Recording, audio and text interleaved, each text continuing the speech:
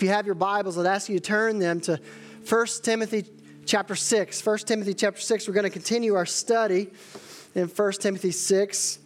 But as you're turning there, I do want to say, if you are a guest here, we are honored that you're here. And there are lots of other places you could have been. And you've chosen to be with us. And I'll just tell you, this is what you're going to get with Capshaw. We are not a perfect church. If you came today searching for the perfect church, I'm here to let you know right now, we are not a perfect church. And we are full of imperfect people, including the person that's standing in front of you right now, completely imperfect. But we serve and we worship a God. And we worship a King Jesus, as we just sung about, right? And that's what you're going to get from us. We're not going to beat you up with a list of things you need to do. We want to show you the gospel. We want to show you how Jesus has paid the bill in full, how he has come to live a life that you and I could never live and die a death that you and I deserve to die and conquer an enemy that you and I could not conquer ourselves, and that he's risen from the grave. And that's the pervasive message that is in our songs. That's the pervasive message that's in our, as we preach and as we open up God's word. Because we believe that no matter where we are in the text, we can show you this King Jesus. That all roads in the Bible lead to the cross. All roads in the Bible lead to Jesus. So we're going to continue again our study this morning in 1 Timothy chapter 6. We believe in expositional preaching, meaning we simply preach through books of the Bible. And wherever we left off last week is where we're going to pick up this week. And what's good about that is you don't get all the pastor's favorite sermons. You get the full picture of the Word of God. And we think that's more edifying for your soul. And so 1 Timothy chapter 6. Let me just pick up and read for us there. 1 Timothy chapter 6, verse 11 through 16. Paul writes under the inspiration of the Holy Spirit in such a way that as we read these words, it is as if Jesus, as if God himself is speaking to us. Verse 11. But as for you, O man of God, flee these things. Pursue righteousness, godliness, faith, love, steadfastness, gentleness. Fight the good fight of the faith. Take hold of the eternal life to which you were called, and about which you made the good confession in the presence of many witnesses. I charge you in the presence of God, who gives life to all things, and of Christ Jesus, who in his testimony before Pontius Pilate made the good confession to keep the commandment unstained and free from reproach until the appearing of our Lord Jesus Christ, which he will display at the proper time. He who is blessed and only sovereign, the King of kings and the Lord of lords, who alone has immortality, who dwells in unapproachable light, whom no one has ever seen or can see. To him be honor and eternal dominion. Amen. Let's pray. Oh God, our Father, we recognize, God, in this moment, Father, I recognize in this moment that I'm a man full of all sorts of inadequacies. But yet you are a God that dwells in unapproachable light. No one has seen you. You are immortal. You are invisible. There's not a space that contain you. And so, God, we pray, knowing these things, we appeal to your character. God, that you might increase, I might decrease, and what is left, Father, is your word permeating in and through our lives. So the grass withers and the flowers fade, but your word stands forever. We ask all that in Jesus' name. Amen. In J.R.R. Tolkien's The Lord of the Rings, the armies of the West, led by Aragorn, they march to the Black Gate of Mordor for the final battle in the war over the ring. And these men of the West stood ready to fight Sauron's army, made up of orcs and trolls and manless allies, whose numbers Tolkien describes as 10 times or more than 10 times the size of Aragorn's army. Seeing that his army is intimidated by being outnumbered, Aragorn charges them to fight by saying this: "My brothers, I see in your eyes the fear that would take the heart of me. A day may come when the courage of man fails and we forsake our friends and break our bonds of fellowship. But it is not this day. This day we fight for all that you hold dear on this good earth. I bid you stand, men of the West." You see, it's charges like this one that are to impose upon us our duty. They call us to fulfill our responsibility, even in the midst of being outnumbered, in the midst of an overwhelming challenges. Charges like this can be inspirational and personal and sober and profound. And it's that type of charge that we find here in our passage this morning. And Paul gives Timothy, in our passage this morning, he's saying, and he begins this portion of the letter with a very personal charge. He says, "But as for you, O man of God," depending on what your translation, it may not have the word "o" there, but in the Greek it has it. It's to signify, this is something that's rare in the New Testament. It's to signify something significant that he's saying here. "O man of God," verse 11. And in verse 13, he uses this pronoun "you" again when he says, "I charge you." And this charge is preserved for us in Scripture, because it's not just a charge for Timothy. It's a charge for us as well. To borrow from Aragorn's thinking, brothers and sisters, let me say this: there may be a day when the Word of God doesn't matter anymore, but it is not on this day. It is not in our time, and it is not going to be in our church.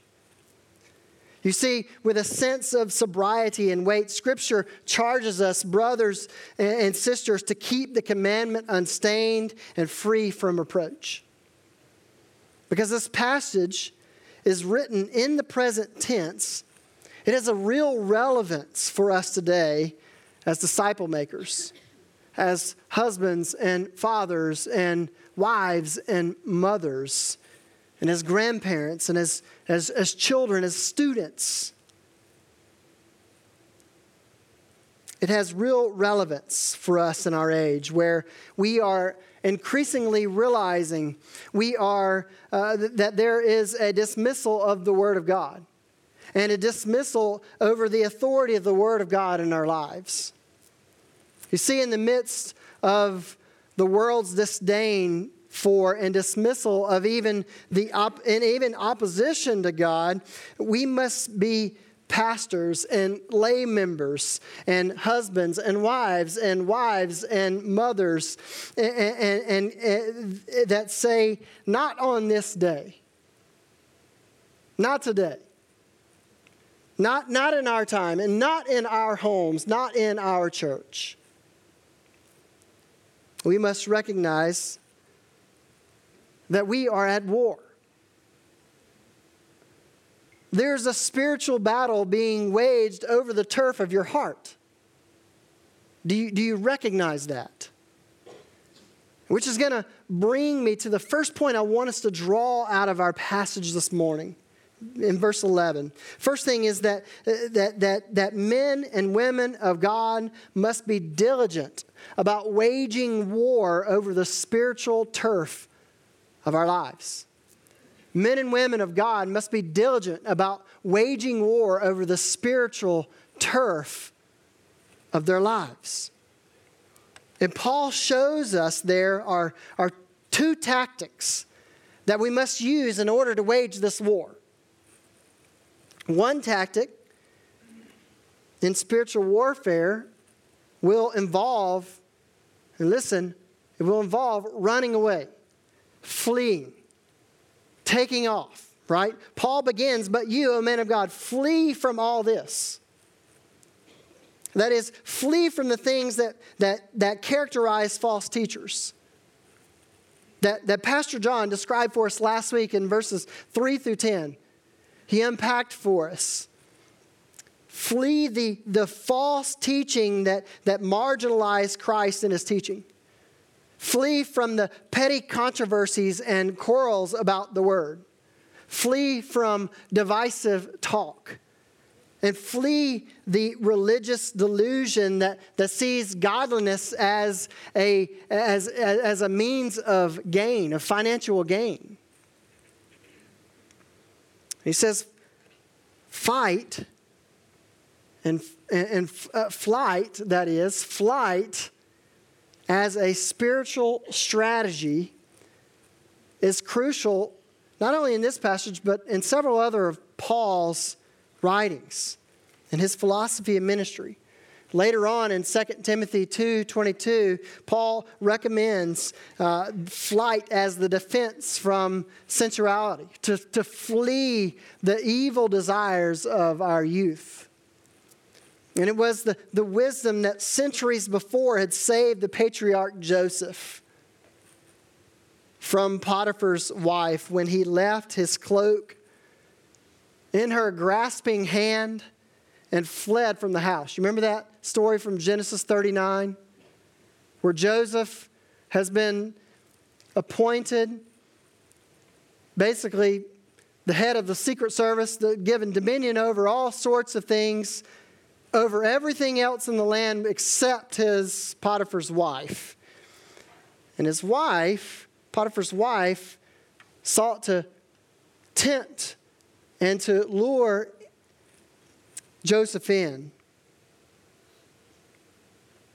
Any attempt to stay and reason with Potiphar's seductive wife would have been too much for Joseph. And so he flees. Likewise, Timothy is to flee, to run away from, to get away from the controversies and quarrels about the word, lest he too be sucked into this vortex of such decay. Decay over the gospel, decay over the church at Ephesus. He is also to flee those who are promoting what is called today the prosperity gospel, which equates godliness with gain.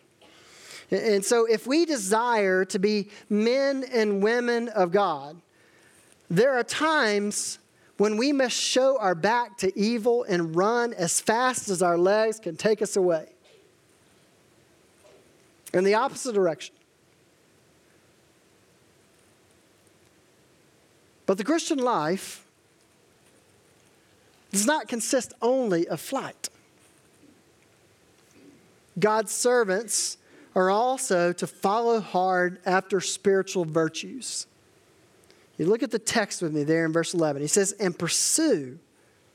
So flee from these things and pursue. Pursue righteousness, godliness, faith, love, endurance, and gentleness.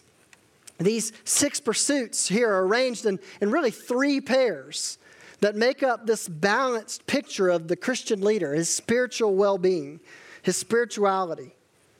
He is to pursue righteousness and godliness. And these terms, they cover the horizontal and the vertical dimensions of the Christian life. Horizontally, there must be righteous conduct, uprightness, right? And also a fairness in dealing with others. Vertically, a godly life is called for, which as Paul has said in 1 Timothy 4:8 says, has value for all things, and holding promise for both the present life and the life to come. So both righteousness and godliness reference observable conduct. They go together and enhance each other, producing a life well spoken of on earth and in heaven, a life worth imitating. This is why we've unpacked in 1 Timothy what is the man of God, what is the pastor, what is the elder. It's a life worth imitating. So yes, it's true that these are for pastors, but these are for everyone. This is something that everyone should aspire to, right? But in Christian leaders, this is something that's non-negotiable. Because you want to bear a mark of something that's worth resembling and worth following, worth imitating.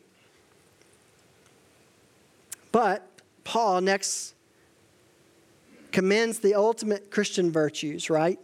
Faith and love. Verse 11, right? Faith and love are regularly put together in the pastoral epistles. Here the emphasis is on faithfulness and love for others, right? Last on the list is endurance and gentleness. And these are especially helpful ministry qualities. Endurance is won't quit determination in the face of opposition over the gospel. And gentleness is the quality of tender, patient, self-control in dealing with people amidst the difficulties of ministry. It's strength under control.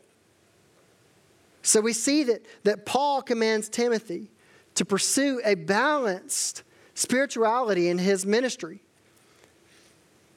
Righteousness, godliness, faith, love, and endurance, and gentleness. But what stands out in all of this is the contrasting emphasis on fleeing and pursuing. Fleeing and pursuing. Negatively, we are to consistently flee evil. But positively, we are to keep on pursuing good. Right? The irony in this, right? I see lots of irony in this. Is that the irony is that we as humans, if we're absolutely honest with ourselves, we as broken sinners, right, regularly pursue ends that we know are disastrous. And we turn our backs on and flee those things that will bring us ultimate fulfillment and joy. The wisdom here really is so elementary. It's so elementary. Now, although we are called to pursue this holiness, don't get the impression that followers of Christ can gain their own righteousness merely through self-effort.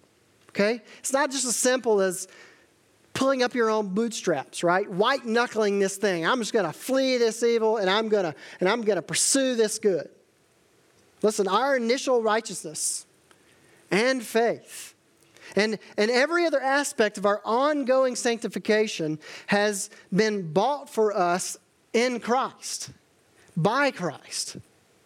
Only as we are in Christ, so these things become a reality for us to live out and to give us power by the Spirit, to even flee evil and to pursue godliness. So part of the Christian life is going to take actual effort. Right? It's going to take actual effort. However, it is going to be a grace-driven effort.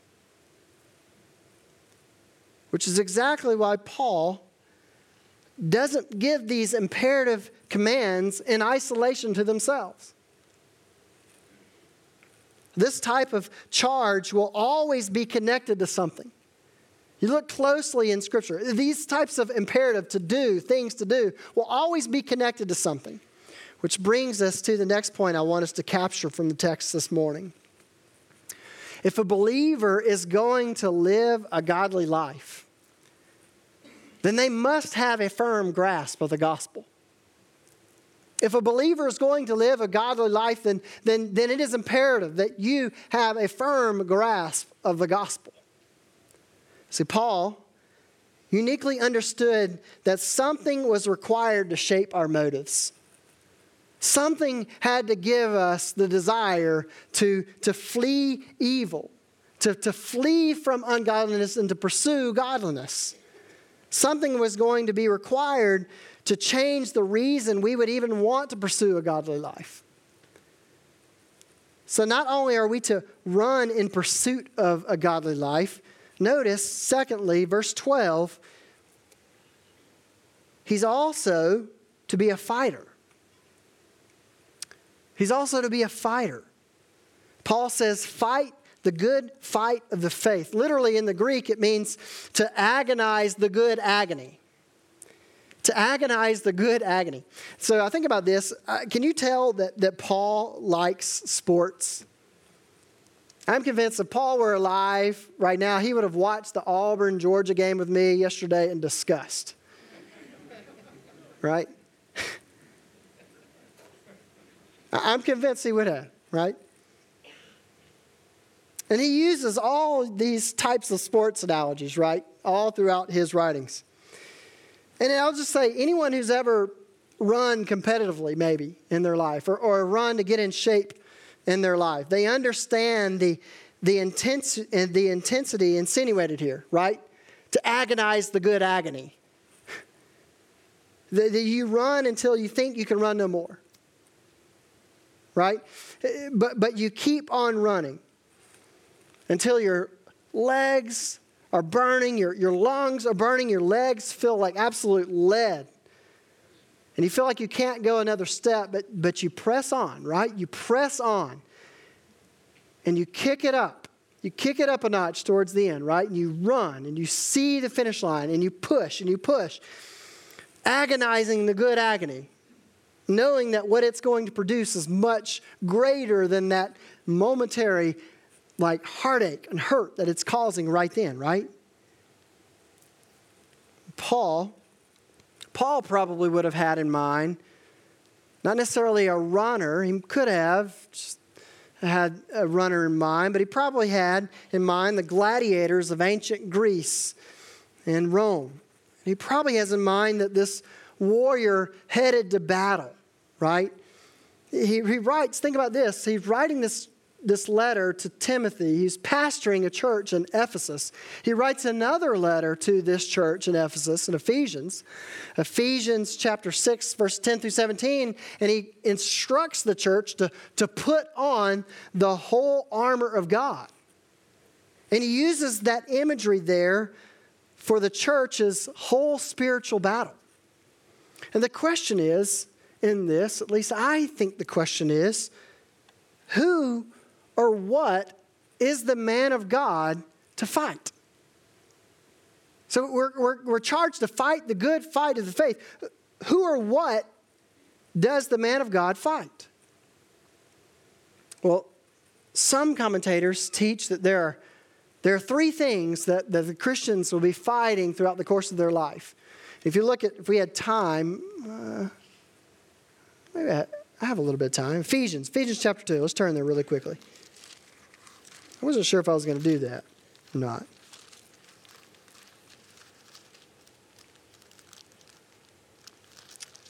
Ephesians 2. Probably should have even marked this in my Bible, shouldn't I? Ephesians 2, it says, "And you were dead in your trespasses and sins in which you once walked, following the course of this world." So there's the world, right? Following the prince and the power of the air. There's the devil. There's Satan. And the Spirit is now at work in the sons of disobedience. So that there's the picture of us, our flesh. And he goes on to talk about the sinful desires of our flesh in Ephesians 2. You can turn back to 1 Timothy 1. I just want to do that for effect, right? There are three things, though, that they point at here, and the commentators point at in this passage, the things we'll be fighting against. The world, and yes, it's true. Anyone can see that the world and our culture are steadily growing more and more hostile towards the gospel. But this isn't something new to the 21st century. This isn't something new to the American culture in 2018. As we've already mentioned over and over again, as our time in 1 Timothy 3, that Paul was continually telling Timothy to fight for the faith of which some have already abandoned, some have already walked away from totally.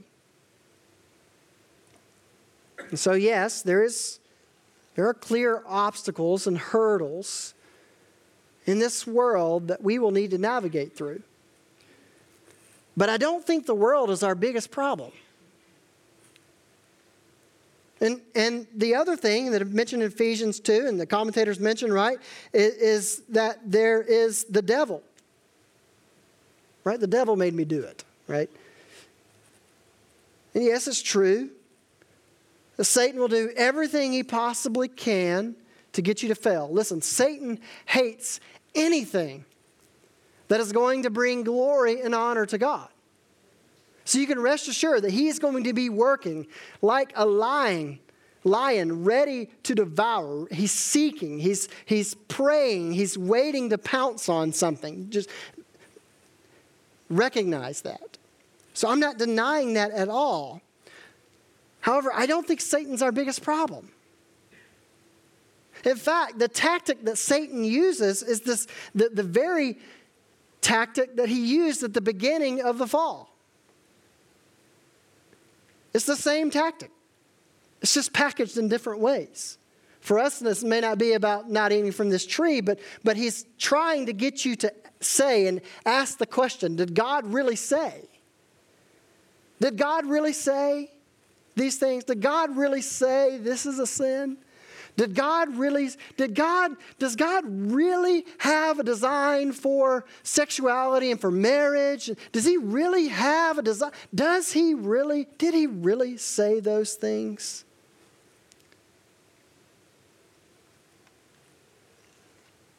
Therefore, I don't believe that our biggest problem is external, outside of us. I think it's actually in us. The biggest battle will be over our own flesh. And much more specifically, our mind, our core belief of the gospel. You see, there is something inside all of us that wants to believe there is something we can do in order to obtain righteousness.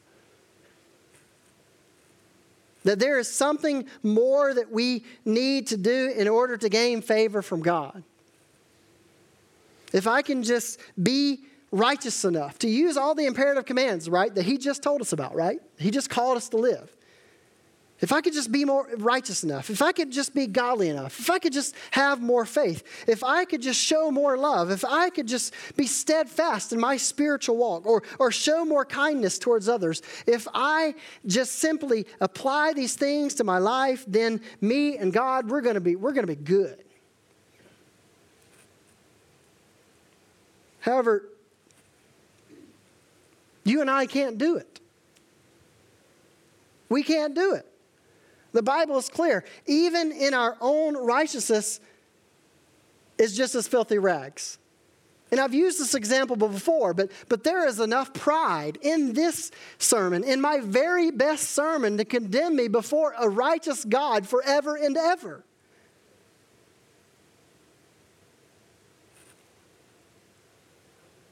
So even our own righteousness is filthy rags. So all the white knuckling that you think you can do, or I think that I can do, it will always, always fall short. The gospel is about trusting not in your own works, but in the life and works of Christ. Trusting in his substitution as being enough. And nothing else. And so for some of us, it will mean you struggle by thinking you've never really done enough. And for others, it will mean thinking you don't have to do anything because maybe you've already done enough. Nevertheless, don't be deceived and in recognizing that both of these are a result of unbelief. It's an attack over the core understanding of the gospel, whether or not we believe and trust the gospel. Therefore, I believe when Paul is here telling Timothy to fight the good fight of the faith, he's speaking about the internal struggle inside of us, considering whether or not to believe the gospel is true. And he's telling Timothy, fight for the gospel. If we are going to be a faithful church, then we are going to have to fight for the gospel. Fight to keep it central in everything we do. Everything. Then Paul says, verse 12, take hold of the eternal life that you were called to and have made the good confession in the presence of many witnesses. You see, eternal life is freely given, for God is the one calling us to it. God is the one calling us. We can't take responsibility for it at all. Yet we fight to take hold of the faith. In effect, Paul instructs Timothy, he's instructing believers, he's instructing you and I to experience the life you have already been given. Experience the life you've already been given. Timothy had already received eternal life when Christ called him. But that wasn't the end of the story. And this is true for all followers of Christ. You are in Christ and you have His eternal life in you, but you struggle on a daily basis to experience the fullness of this supernatural life. Can I get an amen? And so until that day in the future, when you are completely free from sin and the spiritual battles of this life are over, you must continue in your day-to-day battle to experience life Christ has brought for you in the gospel. So to every brother or sister in Christ who feels as if the battle of the Christian life is too daunting, it's too heavy, it's too much to bear, Paul offers some encouragement for you, some exhortations. First is this understanding that He has called you by your name. He's demonstrating God's sovereignty over salvation, and He declares you His child. You are not fighting against God. He is fighting for you. And second, you have confessed your faith. You have taken your stand with the Lord Jesus Christ. And this has been demonstrated most notably in your baptism, right? When you stood before witnesses and you said, my life is in Christ, is in Jesus. I have died to my sins. I have been raised again in newness of life and new life. And therefore, we can live in confidence in the gospel. And so this is what it means to grasp firmly the good confession. To fight for the faith. And then finally, lastly in verses 13 through 16.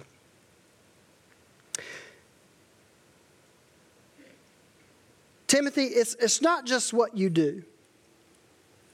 Timothy, it's not just what you say, but it's what's motivating the whole thing.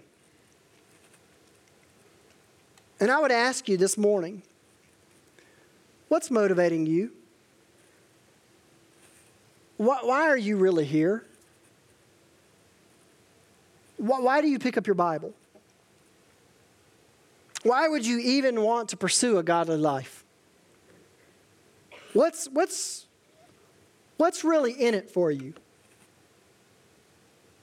What's moving you every day? Have you ever stopped to think about that? The Lord, this morning, wants to take your heart. And He wants to shape its motives. He wants to shape the motives of your heart. Which brings me to my final point I want us to draw from the text this morning. That our ultimate understanding of God and His gospel will be what motivates us to live a godly life. Our ultimate understanding of God and His gospel will be what motivates us to live this godly life. And look what the apostle is saying in verse 13. In the presence of God. In other words, ladies and gentlemen, we are living in the presence of God. Think of the godliest person in your life who's still living. Okay, the godliest person in your life who's still living. Now, you may not know that person personally, but you know that person. Now think about that person. Who's the godliest person you know? Now, let me ask you a question. What would your life look like this week if that person shouted you 24/7? What would your life look like this week if that person were to shatter you 24/7? Would it be a little bit different? You think your speech might be a little kinder? You think your daily devotions might be just a little bit longer because this godly person is with you? You probably would live differently, wouldn't you? Well, Paul is saying to Timothy, don't you realize the Lord Jesus Christ is living with you 24/7? He's not just shadowing you. He's not living, He's living inside of you. You're living in His presence. Furthermore, Timothy, let me tell you this, that the Lord Jesus Christ, who lives with you and before you and behind you and in you, He is the one who bravely stood before Pontius Pilate and confessed that he was a king. And for that reason, Pilate and Herod and the rest put him to death on Calvary's cross. He was a faithful witness. Jesus was and is living with you, and He's calling you, He's calling Timothy here, He's calling you to be faithful witnesses. So be motivated by the presence of God. And then you look at verses 13 and 14. It's not only the presence of God, but it's the return of the Lord Jesus Christ in verse 14. Until the appearing of our Lord Jesus Christ, is what he says. Our walk with Jesus, listen, is consequential. Our walk with Jesus is consequential. It makes an enormous difference. It makes all the difference in the world. I was reading this past week, Ravi Zacharias, I don't know if you know him, famous apologist, Bible teacher. He says in his autobiography, when he was considering which religion to adopt, he surveyed them all, as you would expect Ravi to do. And he said, I only had a few to work through. Because so many of them, like his own native religion, Hinduism, is inconsequential. It doesn't matter what you believe, whether you believe it or not. It makes no difference. And neither does Buddhism. It is inconsequential. But ladies and gentlemen, faith in Jesus Christ is of the utmost consequences. When you put your faith in Him, He has His eye on you. You are one of His elect. You are one of His special children. And from heaven's throne right now, He has His eye on you. And you cannot get lost. He sees you. He's got you. You can be 6 feet under the ground. You can return to dust, and he's not going to lose sight of you. And he's coming back. He's coming back to reconstitute you as a full and glorious human being made just like he's made. And that's what he's doing. And when you're living your daily life in the humdrum, mundane, boring details of Monday morning, you realize this. You're living in the presence of the King, who is one day going to gloriously return and take you home to be with him. And that changes everything about the humdrum, boring, Monday details of Monday morning. Now, lastly, Paul says to Timothy, let's lift up our voices together and praise the Lord, because the ultimate motive for any of us in living a godly life is the glory and honor and the distinction of the only immortal God being praised by his people. The chief end of man is to glorify God and enjoy him forever. That's why we're created. That's why we exist. And that's what's on our hearts. That's what God has put on our hearts. And you could say, whatever I did today, did it honor him? Whatever I did today, did I live under his might and power? For he is the only immortal God. He is the only one who is King of kings and Lord of lords. He is the only one who truly is the Lord. And it is so great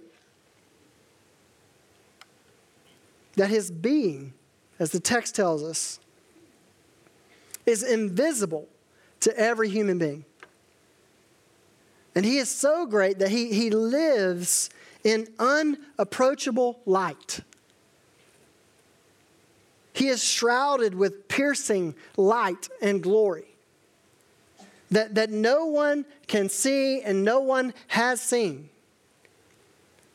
And that is the reason that he was incarnate in the Lord Jesus Christ in great humility, so that we might see him and lay our eyes and our hands on him to hear his voice.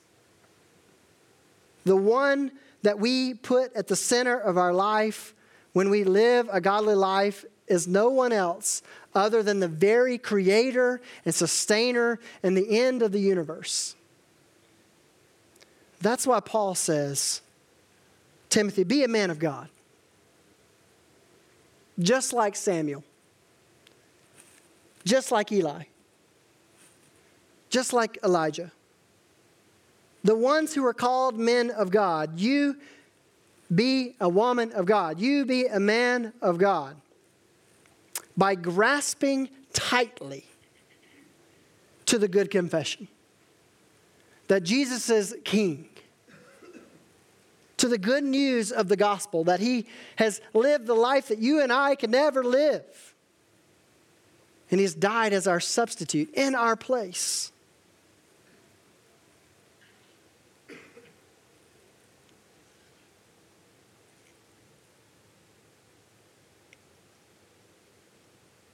To the glory of God. That's the only thing that will motivate you to change at the core and to pursue this godly life.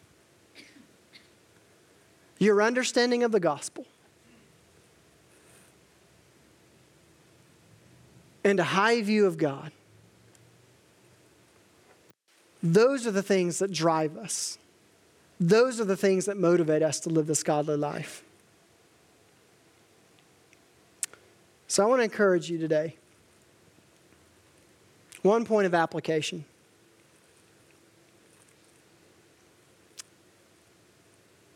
I think we need to give ourselves to prayer. And I know some of you are saying, yeah, pray. I get it. We need to pray more. Do you understand how desperate you are? Do you understand your absolute desperate need for God's provision in your life? Do we recognize that? Do we see the creator and sustainer of all things, the one who gives life and breath? He brings salvation. He brings growth. He brings sanctification. If we are going to live this godly life, then we need to be on our knees pleading with God to bring it. Yes, godly growth will require effort. But remember, it is a grace-driven effort.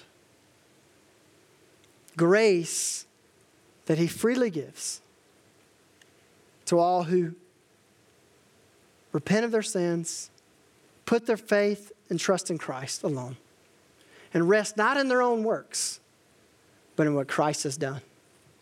Let's pray.